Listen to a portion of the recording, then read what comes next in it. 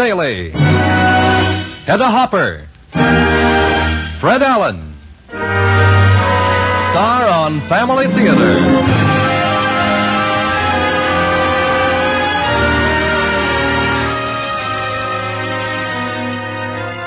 The Mutual Broadcasting System, in cooperation with Family Theater Incorporated, presents Hollywood Story, starring Dan Daly and Hedda Hopper. Brief portions are transcribed. Fred Allen is your host. Radio plays from the golden age of Hollywood. Family Theater Productions presents remastered family classics from our audio archives. These were shows originally produced by Father Patrick Peyton in Hollywood, California. Hello, I'm Father David Guffey, and welcome to this week's show, Hollywood Story, originally broadcast March 9th, 1949. Before the days of Entertainment Tonight or TMZ or Twitter feeds, celebrity news was dished out by the likes of reporter Hedda Hopper, a gossip columnist who for over 28 years had a show on radio and had a column in print. It was all during the golden age of Hollywood. She makes a cameo appearance in this show, telling the story of an ambitious Hollywood writer. The writer in today's show is played by Dan Daly, a leading man of his day, just coming off an Academy Award nomination for his part in the 1948 film, When My Baby Smiles at Me. Now, enjoy the show.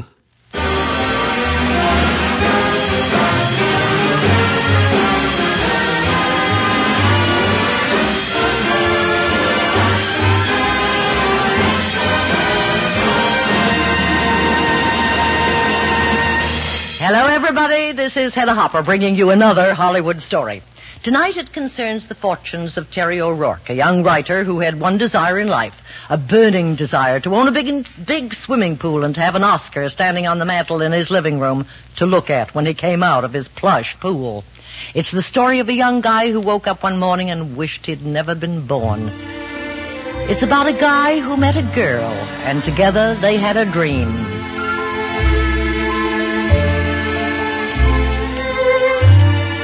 It began one evening a few years ago. Janie Powers, a young actress, her agent, Monty Rocco, and myself were seated at a table in Ciro's. A man, handsome, charming, and with eyes for no one but Janie, came over. Hello, Monty. Hello, O'Rourke. What can I do for you? I'd like to meet Miss Powers. Some other time. Oh, don't be difficult, Monty. Who is this young man? Terry O'Rourke, a B writer I met. I forget where. How do you do, Terry? Congratulations on your last picture. I hear it's a sleeper. I didn't know you paid any attention to pictures that only show on the wrong side of the tracks, Miss Hopper. Oh, I get around. Mr. O'Rourke, Janie Powers. Hi. How do you do? Would you dance with me? Well, Oh, go on, Janie. If you don't, I will. Excuse me.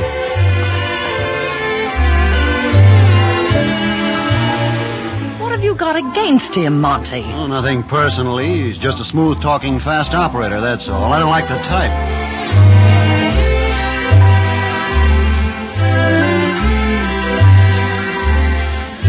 Janie, I'm very much in love with you. I love you too, darling, distractingly. I'm serious.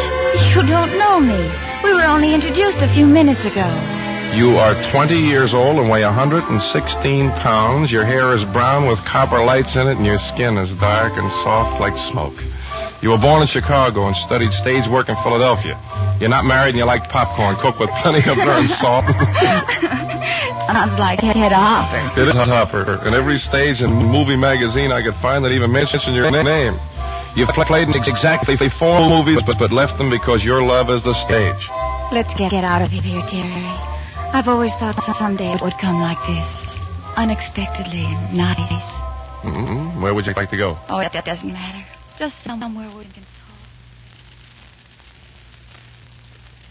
With as many dates as could be crowded into the next few months.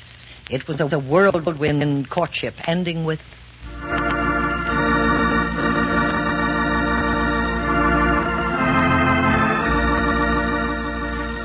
I, Jane Powers, take thee, Terence O'Rourke, for my lawful husband, to have and to hold from this day forward.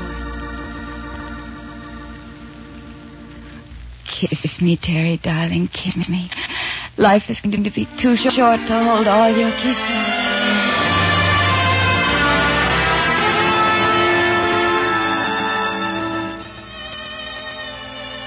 After honeymoon, they bought a little house out in the valley, and Janie gave up her work. 2 years later, she left Terry. It was the natural outgrowth of a lot of events that gradually reached a climax. The first one that led toward the break came about 5 months after the wedding. Terry came home from the studio one afternoon, bubbling over with news. Janie! Where are you, Janie? In the patio, dear. Hello, darling. Top of the evening. I got some wonderful news for you. Oh, what, Terry? Well, you've been wondering why I've been working so late these last few weeks, I trust. You said the production date and your script have been pushed up. Janie, I was lying. I've been bumming around with old Pappy Durant, the director. Oh? When Pappy starts a picture, he always asks for his own writers and gets them, see? Well, not exactly. Well, Pappy has been signed by Transcontinental and wants me with him. I'm all set. Oh, but... Now, listen. When they asked me what my salary was, I upped it exactly $350 a week.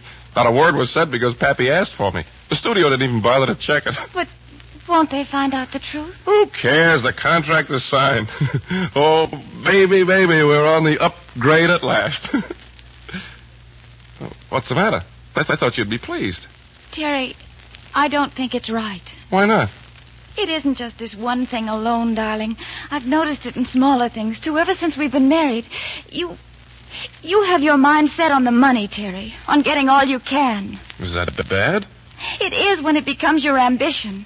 Achievement is one thing, but to pin all your hopes of happiness on the accumulation of money... In this game, it's dog eat dog. Get the dough if you can. It doesn't make any difference how you get it. Just get it. That's greed. It isn't ambition. Well, what do you want out of life, then? A home, children, reasonable security. None of these things depend on a lot of money. How do you like that? I come home and tell my wife I just got a terrific raise, and this is the way she acts. I'm going to mix a drink. Terry went ahead on the picture. About the time he finished the script, the front office found out what he'd done. He was cooked as far as that studio or Pappy Durant was concerned, but it didn't make any difference to Terry. His salary was now established at $750 per week. The next job he got legitimately enough at Studio Pictures. The only thing that was even a little out of line there was the fact that he talked the story editor into buying an original and then kicked back 50% of the money he received for the sale into the story editor's pocket. One night... Terry. Yeah? I've thought about the best way to tell you this. I've been over and over every procedure. For Pete's sake, what are you talking about? I've finally decided to be blunt about it.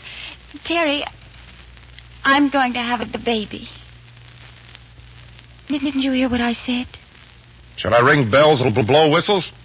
We've got a lot of entertaining to do. We'll have to be seen around. Terry! All the confounded, inopportune times for a thing like this to happen. Do you think I contracted it like a cold or something? Oh, Terry. Terry, what's happened to you? Then, to make matters worse, a period of inactivity set in. Writers were laid off at all studios. One night, very much at odds with the world, Terry walked into a little bar and sat down next to a young man just about his own age. Terry didn't pay much attention to him or anyone else as he gave his order. Whiskey and soda, Mac. Make it rye. Coming up. Then the kid in the next stool looked around. He was pretty far gone, but... Who are you? Peter Rabbit. Oh, that's so? Rye and soda. Want to talk?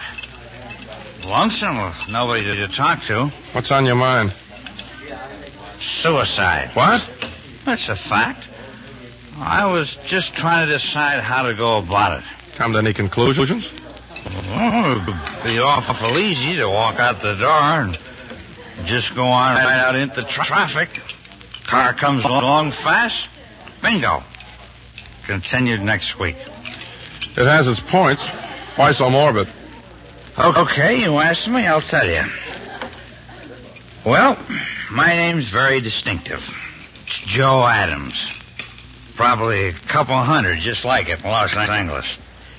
Where I come from, I'm considered a pretty good writer. working in the same paper 5-6 years. So I thought I'd come out here and try the movies. You heard of the movies? May I be so bold as to inquire? Here and there. Yeah, most people have. I thought I'd knock over a writing job. No trouble at all. You know how it is. A little optimistic, weren't you? In the face of the kind of shows they're doing these days, I can write better than that underwater. Ouch. You know what? Hollywood's like a great, big, beautiful dame. When she smiles at you, everything's all right. When she doesn't, there's no happiness anywhere. Yes, sir, Hollywood's a woman. She loves you, or she doesn't. A woman, huh? Sure. In a mink coat. You suppose she loves me? She wouldn't even spit on me. Well, I hope I haven't disgusted you with that word. I've been around. I can take it. Okay. I've been peddling stories from one studio to another till they close the doors and go home every time they see me coming. That's too bad. Because you've got a story that's terrific. How'd you know that? I'm psychic. Nothing professional, you understand? Want to hear it? No, but go on. Well, it begins this way. That kid outlined the greatest idea for a picture Terry ever heard. He didn't have to be told twice that he had stumbled onto something big. When Joe finished... Well, what do you think of it? Good, huh? You say you've never had it in a studio? Yeah. Anyone seen it? No. You got anything on paper? What do you think I write on? Beaver board? The yarn's pretty good, Joe. I'd like to buy it. The reception was a little poor that time. What did you say? I'd like to buy your story. Okay, Mr. Mayor. Or should I say Mr. Warner Brothers? I'll give you $100 cash. That's all I've got in my pocket. What do you say? Turn around, mister. Let's see if you got any wings. Is it a deal? It's a deal? It's a merger. It's an act of providence. I'll even buy you a drink now. I'm part of that $100. Terry insisted Joe sign his story away right there and then. Janie was asleep when he got home, so he didn't wake her. The last thing in the world he wanted was for her to find out what he'd done.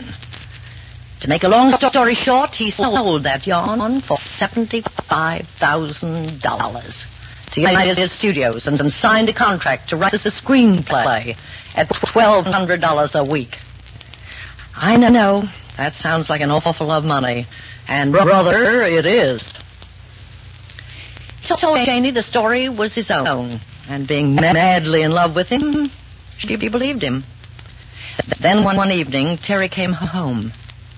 The house was so quiet. Janie!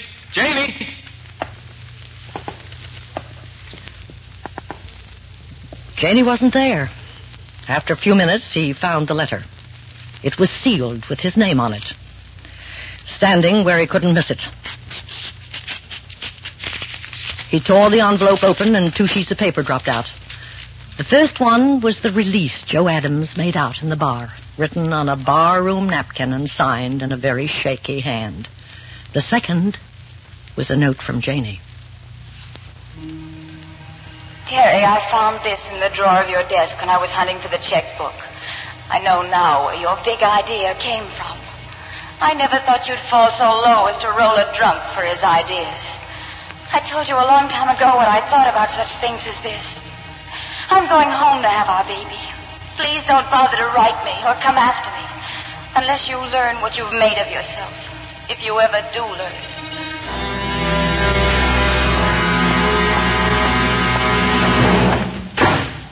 Well, that was that. Terry didn't write. He was too proud. One afternoon, about a week later, Joe Adams cornered him as he was going into the Brown Derby in Hollywood for lunch. It was the first time Terry had seen him since the... Hello, Shylock. You're looking well. Hello, Joe. How are you? Just ducky. I want to talk to you. Well, some other time. I want a little bit of that gold mountain they wheeled up and dumped in your lap for my story. Well, I can't talk to you here. See me at the studio. Be told again you're in conference? Go on, beat it. Terry turned on his heel and went on into the Derby, leaving Joe standing where he was. Then it happened.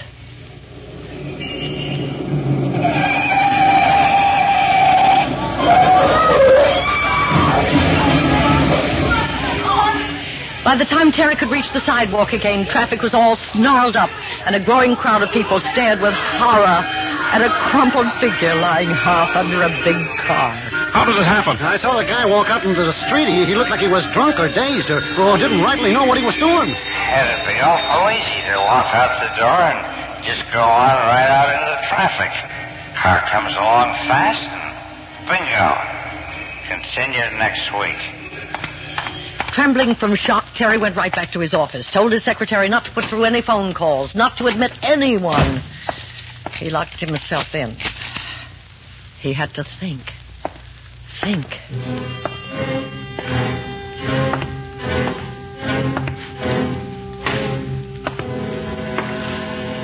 And so he had a drink. And another. But that only made things worse. No matter how Terry dodged the truth, he always came back to one conclusion. If Joe Adams died, he, Terry O'Rourke, killed him. Just as surely as if he had physically pushed him in front of that car. Whether or not Joe intended suicide had nothing to do with it.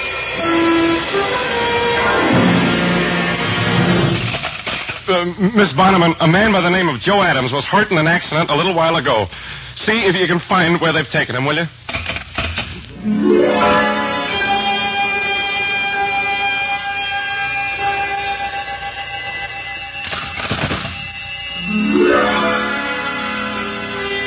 Mr. O'Rourke, I have information on the phone. Put me through. Go ahead, please. This is a friend of Mr. Adams. How is he? I'm sorry, sir. Mr. Adams died about an hour ago.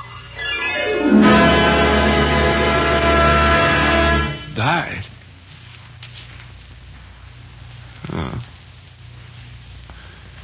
Dead.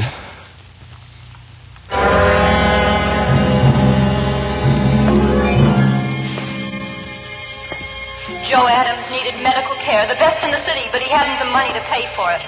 Now he's dead.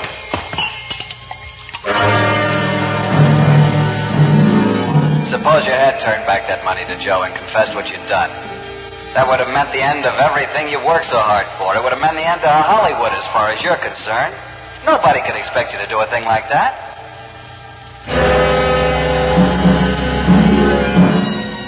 I'm going back to Chicago to have our baby, Terry. Please don't bother to write me or come after me. Unless you've learned what you've made of yourself. If you ever do learn. Janie, I'm very much in love with you. I love you too, darling. Distractingly. I'm serious. You don't know me. We were only introduced a few minutes ago. I, Jane Powers, take thee, Terence O'Rourke, for my lawful husband.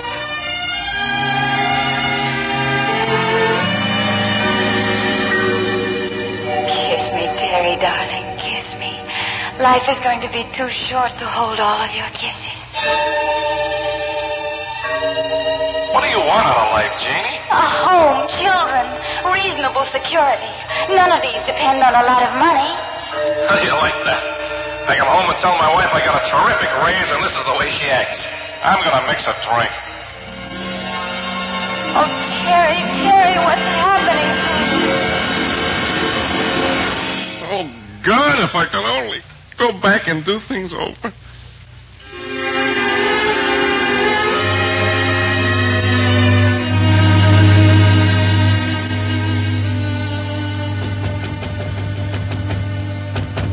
Mr. O'Rourke? Yeah? This is Miss Bonneman. Please unlock the door.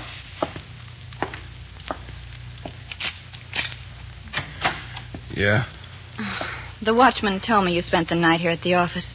That was nice of him. Mr. O'Rourke, in regard to that Mr. Adams... I don't want to talk to him. I don't want to talk about him. I don't want to hear his name. He's dead. Joe Adams is. An old man who was run over way down in the south end of town. What did you say? It occurred to me, after you talked to General Hospital, that Adams is a very common name, so I did a little more checking. Another Joe Adams, a young man, was run down outside the Brown Derby yesterday about noon and was taken to the Hollywood Receiving Hospital, not to General. Do you know what you're saying? He was treated for shock and bruises and then discharged. He's all right? Yes. He isn't dead? No. Miss Bauman, where's my checkbook? Oh, here. Now, you can find where Joe Adams lives. Give him this check. The second Adams, please, not the first. But, Mr. O'Rourke, it's for $75,000. Yes, and write out in your own words what I'm going to say now, and I'll sign it. I, Terry O'Rourke, wish to resign immediately from United Studios. Having secured my job here by fraud and false pretenses. I realize this doesn't whitewash the wrong I've done, but, well, the real author of the story I sold you is a man by the name of Joe Adams.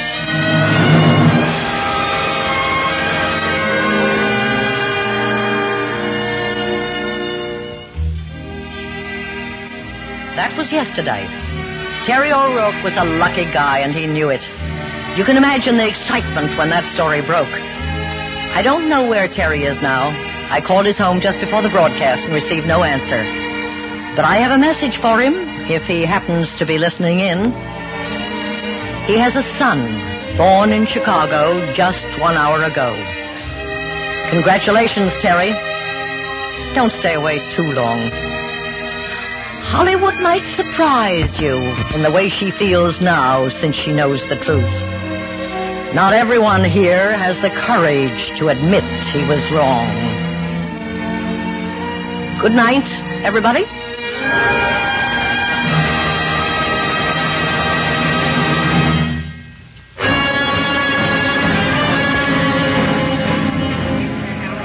American Airlines Flight 2 for Chicago, New York, loading at Gate 3. All aboard, please. Your ticket, please, sir? Oh, yes, Mr. O'Rourke. Quite a break getting a cancellation at the last moment, wasn't it?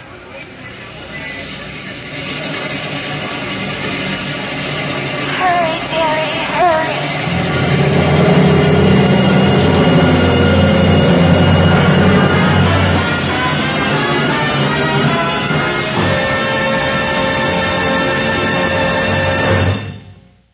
Hello, this is Father David again.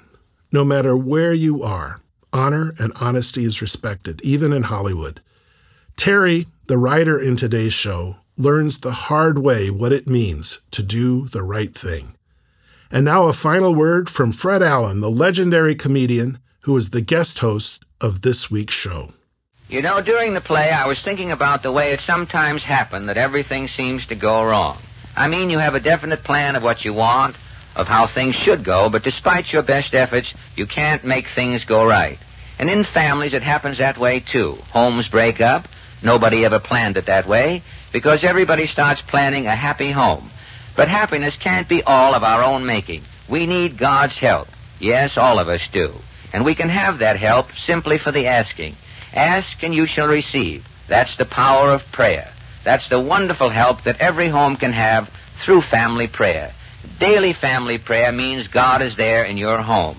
It means the joy of sharing your happiness with others. It means God's blessing on your home. And with God's blessing, the family that prays together stays together.